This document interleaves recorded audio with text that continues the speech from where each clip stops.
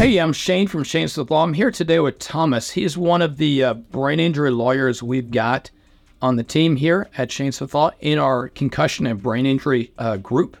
And today we're going to talk a little bit about traumatic brain injuries and sort of the initial components of these kind of cases.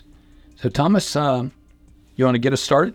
Yeah, I think one of the things that you get started with when you're thinking about a brain injury is that you have not only the primary injury where you're taking a direct hit to your head and the implications that come after that, but you're also talking about the secondary injury and the things that develop. And what's a secondary injury? Secondary injury is everything that happens as a result of that initial disruption to the brain. There's a lot of ways of thinking about it, a lot of ways of illustrating it. I think one of the examples that I've seen to use it to illustrate it really well is, thinking about your brain as a city. Some people talk computer, but the science has kind of told us along the way, we're not just a computer with input, output. There's a lot more complexities that are going on inside the brain. The primary injury is the impact, right? That's when the brain takes the initial damage and hit on your skull or on whatever it hits. That's that. And secondary is what happens later. Yeah, the primary injury, boom, head hits the steering wheel, head hits the headrest, or not even having to strike your head. You've got a massive acceleration, deceleration force that smashes your brain up against the hardest object inside your car, which is usually the inside of your skull. Okay. So you've got a massive smash, warping of the brain, pushing up against there. And the primary injury would be, well, I'm having a headache, or I've got a laceration on my head, or I've got, a large bump, or migraines, or something to that effect.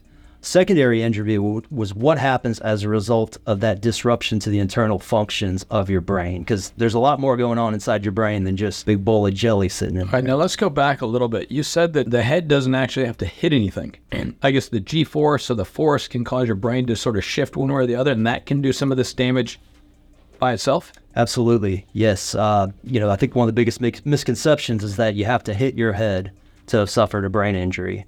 And the reality is that, again, the hardest object inside your car is usually the inside of your skull. So if you think about the whiplash motion, if you're driving along, somebody hits you from behind, your head slams back, and then it gets whipped forward, and there's kind of that rocking motion. Your brain is attached to the inside of your skull. There's a lot of connections inside of your brain. Things can get sheared, things could get damaged. You can have bruising, you could have swelling, you can have loss of function in a lot of different ways. So, all right, I mean, that's kind of scary, actually. I mean, you hear that because everybody thinks brain injury, hit your head on the windshield, something else, but looks like the shearing can cause some damage in and of itself. And shearing is just your brain sort of spinning a little bit or inside or even bumping into the front of the skull or the back of the skull. Yeah, I think it's just some of the connective tissues almost being dislodged or ripping off a little bit, in terms of things just kind of getting twisted, things getting torn. Shearing is almost like a cut or tear of some of that tissue in a way. It is scary because when somebody goes to the doctor, I think the CDC has said perhaps something like 80 to 90% of brain injuries are missed when you go to the when you go to the hospital. When you go to the emergency room because they're just trying to make sure you're not going to die. Right. Yeah, they're checking, hey, is your brain bleeding? Do you have, has your skull been, dented in, and do you have a skull fracture that's going to cause you something emergently? Or, you might have someone go to an urgent care, and I've even had people go to the urgent care and they say, I can't do anything in terms of telling you about your head injury. You're going to have to go to the ER. Really? Yeah. So they just hands off. Just hands off. They either aren't up to date on what the science says about it, or they're just hesitant to say something that I don't know, for whatever reason, you would think a doctor would be able to know about. You think that would be a basic area of knowledge for everybody who goes through medical school. So urgent care says we can't touch it. We know if they go to the ER, the CDC says they're missed there. I guess that's one of the reasons why when people are showing symptoms, you talk to them about, hey, we need to go find basically a brain doctor. Is that right? Yeah. What we want to do is we want to ask them the questions that a doctor in the ER who's attending to a massive trauma, somebody's, body broken in half by a tractor trailer, that the questions that they might not have had time to ask or just been too busy to ask or didn't think to ask. So we want to ask those questions and get that information that they might not have known to share. It's not just, are you in pain? Is there something different after this accident in terms of what makes you who you are or how you typically function? What are like the top 3 questions you would ask somebody? One of the ones I think that helps me identify and say, well, maybe this person needs to go to a neurologist is asking about ringing in their ears or blurry or double vision. Okay. Because that ringing in your ears, that's one of the big symptoms that would say, hey, you've suffered a brain injury here. Now, does that ring in the ears all the time? So it's like 24/7, or is it come and go? From what I understand, it's just, do you have ringing in your ears that wasn't there before and is there after the accident? So it wouldn't necessarily be there all the time, but it may be triggered by, I have an onset of a migraine, and then, okay, I'm starting to get this humming in my ears that's getting louder, and I'm not really able to Because you don't suffer from, yeah. Yeah. So it's just one of those things that can be intermittent or it could be pretty constant. I think if it was pretty constant, it would, probably say this is something that's more severe. And you mentioned migraines. I know that's one of the biggest issues we get concerned about is if you're having migraines, what's causing those, right? Because something causes a migraine. You don't just get one. Right. And thankfully, it doesn't seem like most people typically have migraines. It's not something that is just a regular everyday occurrence. I mean, a lot of people do, but a lot of times when you ask people, it's like, hey, are you having headaches? Does your head hurt? Yeah. Well, is it just a headache or is it something that goes beyond that? Would you talk about it as a migraine? Is it when the headache happens, do you have any other symptoms that come up? And one of the things we'll hear is when the headaches come, I get dizzy. Okay.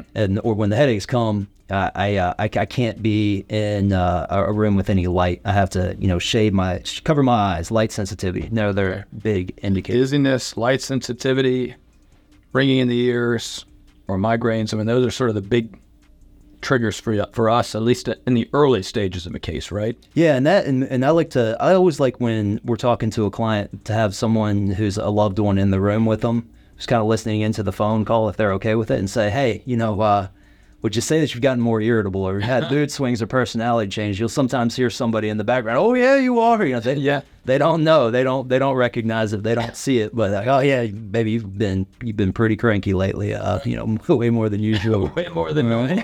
Yeah, honey, I've never seen you like this. So you get a lot of comments from the gallery that are kind of funny at the same time, kind of sad. And they trigger us to maybe dig a little deeper. Yeah, you start asking those questions about people who are close to the person who is injured. Say, hey, what are you noticing that's different since this happened? And again, it might not be something that somebody even picks up on themselves. Like, well, he's more withdrawn. Instead of playing with the kids when he gets home from work at 5:30, he shuts himself in this dark room and plays video games and listens to, house music or just some change, something that's changed. Something very different usually happens. And a lot of times they say, man, I knew something was different, but nobody ever really, thought to ask, or I never thought it was related to the accident. And it's like, well, did it happen? Was it happening before this? No. Has it been happening since this? And has it been getting worse? Well, yeah. It's like, maybe you should talk to the doctor about that. Yeah. So talk to the doctor, find a little more info. Yeah, just share that information, because if you're not sharing the information with the doctor and letting them know everything that's wrong with you, they can't use that information to help you. You're keeping something from them that doesn't allow them to diagnose you and get to the bottom of what's going on. So we're saying, hey, tell them anything and everything that's bothering you and let them figure it out, because we're not doctors and we don't even play them on TV. So it sounds like part of your job when you're talking to clients is, hey, tell us what's going on, basically. Just talking to the clients, getting them to give us some info, and then we ask some particular questions. And if something comes up, then we're like, make sure you tell your doctor that, because people don't even know enough about it to tell their doctor. Absolutely. And it's one of the things, just being a good listener and not just trying to get information to use it for your purpose, but hearing someone's story and hearing what they're going through and kind of making them a whole person. Because a lot of times you meet with somebody or you talk to somebody on the phone, and they just become, another number, another, case or another, something like that. But these are people and they have stories, and those stories are what make them who they are. And their story is so much more complex than we can ever really gather. So one of the big things I think that we do and we do well is really getting to know our clients, know what makes them tick, know what, makes them smile. What do they do when they're not at work? What do they do at home with their kids? Like, what are their relationships like? What is that every day like? And, you talk about, the irritability, right? Kind of thing, which sounds, everybody gets irritable. Certainly with their spouse, somebody gets irritable. I think when we talked to John, one of the other lawyers in the group, he said, the statistics for divorce and stuff after head injuries is significantly higher because of things like that. People get more irritable, then suddenly they're having more friction with their spouse. Things go south, especially if nobody knows the reason why. Right. And I think that's one of the great things about just finding it out is it makes it real, and people are like, oh, okay. Kind of like, oh, that's the brain injury talking, not you. It's not, the symptoms of a brain injury aren't just going to be your pain. It's going to be the emotional aspects of it. What happens to you psychologically? Do you become more depressed as a result of a brain injury, as a result of some of the chemical functions or hormonal issues, or hormonal functions that the brain's responsible for? Do those trigger a cascade of effects? That's another one of the questions we ask is, do you have any anxiety or any depression? If you had some before, okay, but has anything become heightened as a result of this? And we get a lot of people saying, "Why? I hadn't. Yeah, I'm incredibly anxious since this happened, where I feel like I'm in a fog and I can't function, and I'm more lethargic, and I don't want to play with my kids. I don't want to emotionally involve with my wife anymore or my husband.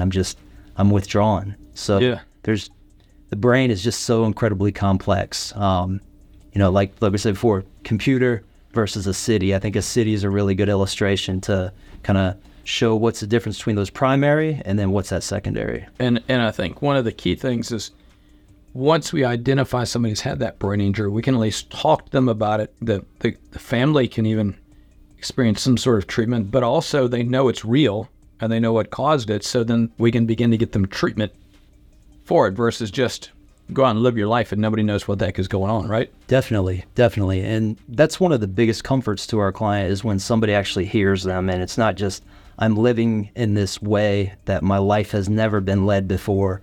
All these changes are going on. No doctors are talking to me about it. But then all of a sudden you speak with somebody who hears you and then connects you with a neurologist or a brain injury specialist who can say, hey, look, this is real.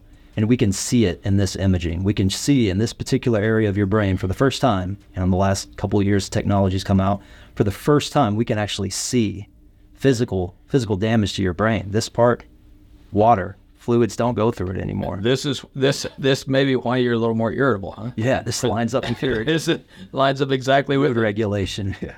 Or this is why you're having the dizziness issues or the ringing in your ears, and it's not just imaginary, it's real going on, and here's why.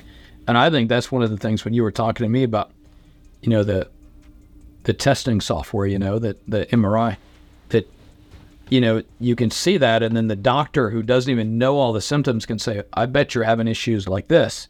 And then the client's like, yeah, 100%. Yeah. Or they've even told us in the, previously, yeah, I'm having a bunch of these issues. Then we get it back and they're like, oh, this client's probably struggling with these issues. And we're like, bam, 100, it matches up. I don't want to say 100%, but really close. Yeah. Correlates really strongly. And, this is new technology that, 20 years ago, nobody would have ever known. They would have just said, oh, your head hurts? Yeah, sure, my head hurts too. Anybody can say that your head hurts. Anybody can say that your mood's changed, you're more depressed. Everybody's depressed. But now we can say, no, there's actually been brain damage to this particular area of this person. And as a result, there's been a cascade. We're going to struggle with these other issues. And what's cascade mean? When you talk about a cascade effect, what does that mean? Yeah, so when I say cascade, it's, like we talked about with that primary injury, you have the initial impact, acceleration, deceleration, or direct blow. It's what happens as a result of that initial blow. And that can be something that manifests itself over the course of months. Okay. So, using the example of a city, if you thought about the brain as a city, it's bustling metropolis, Charlotte, things are going on, people are going to work, all kinds of things to keep the lights on and keep, the train running on time. You've got, basically, let's think about the primary injury as an earthquake. Earthquake comes into Charlotte, not typical for Charlotte. Earthquake, maybe New Madrid Fault in Tennessee causes an earthquake in Charlotte. That's your direct impact. That's your primary injury. As a result of that, you're going to see a lot of things change in the city. You're going to see power lines down. You might see traffic disruptions due to cracks in the road. You might see structural issues in the buildings due to the intense shaking that's going on. So these are kind of delayed effects. They're not caused by the actual earthquake being there, but this is stuff that ripples, cascades down the line as a result of that. So that would be what we talk about with a cascade. And there are certain functions within the brain that happen that are disrupted by that initial impact when we talk about biochemical and cellular responses to that primary injury. So, I want to go back, when you said we've run into experiences where the ER doesn't diagnose somebody or the urgent care doesn't diagnose somebody. I guess it shows me that this is such a specialized area of medicine that your regular doc's really probably not equipped well to deal with that. I mean, would you say that? I mean, have you seen any primary care doctors order the imaging studies that show the injured parts of the brain, or just the regular generic MRIs? Rarely even seen an MRI. And I think part of the reason would be is that, the brain, like the ocean, is largely unexplored, and we're learning more about it every day. Just like they say, we know 5% of the ocean. Yeah. I think it's probably similar to what we know about the brain, and the science is changing by the day. Massive studies being released all the time about changing clinical definitions of it, how a concussion or MTBI, mild traumatic brain injury, may not just be, an event. It's a process. Really? It plays out a disease that plays out over a period of time. So just the concussion itself is just the first part, and then you're going to have ripple effects that just continue on, sometimes longer and longer and longer. Absolutely. Yeah, and just seeing how those play out and what those do to a person. And that's why it's important to have those specialized doctors who are on top of these things. And it's not just somebody who's, an orthopedic surgeon or a primary care physician who's, trained to look at a very specialized area. The brain is a very specialized area on its own, and it would probably be unreasonable, and you wouldn't want a doctor who knew everything about every area, because jack of all trades, master of none. I was trying to think, has my primary care doc ever asked my spouse, like, hey, is he more irritable and stuff? And the answer is no, but it sounds like in the brain injuries, one of the primary diagnostic tools is talking to the friends and family around that person and say, yeah, what's different? What are the changes? Yeah, because you can have all the diagnostics in the world. You can have someone say this is a concussion. Well, what does a concussion mean when you're talking to an adjuster, to a jury? A lot of times it's, he has a concussion. Well, what's that mean? Let's talk to his friends and family and see what happened. Had a gentleman who lived on the beach, used to go to all, different, shag clubs, style of dancing and all that, shag clubs, be on the beach, doing all the activities with his, almost retired community. Got his head almost put through a windshield when the seatbelt didn't catch on him. Left a, indentation on the windshield the size of his head. And after that moment, his relationship with his fiance completely fell apart. He became a hermit, stopped cutting his grass. And that was a story that I was able to use with, an adjuster and explain it to her. Hey, look, we're not just saying this is a concussion. This has had massive cascading effects on this guy's life. So, there's a lot there in terms of what happens after that initial boom. Wow. The lesson we would leave our listeners with is, if you have a concussion, it's not just a concussion. You got to look for all the secondary effects that may be impacting you or those around you from the concussion, or even you, and make sure you're getting treatment for those, and that you're not just dealing with it or toughing it out kind of deal. Yeah. You just want to get back to feeling the way that you did before the accident. That's what the laws are here to protect you for. That's what we're trying to do when we help people. It's like, let me get you back to the way that you were before this, if not as close to it as we possibly can. And that's why people have insurance, to protect and take care of people. Sometimes, a lot of times, maybe most of the time, insurance doesn't really do that. So that's why you get lawyers to fight for you. All right. Well, Thomas, thanks for being with us today. And Thomas, once again, is one of the lawyers in the concussion and brain injury group at Shane Smith Law. And for our listeners out there, like and subscribe for future episodes, and hit the bell for notifications. Thanks. In pain, so I call Shane. 980-999-9999. In pain, call Shane.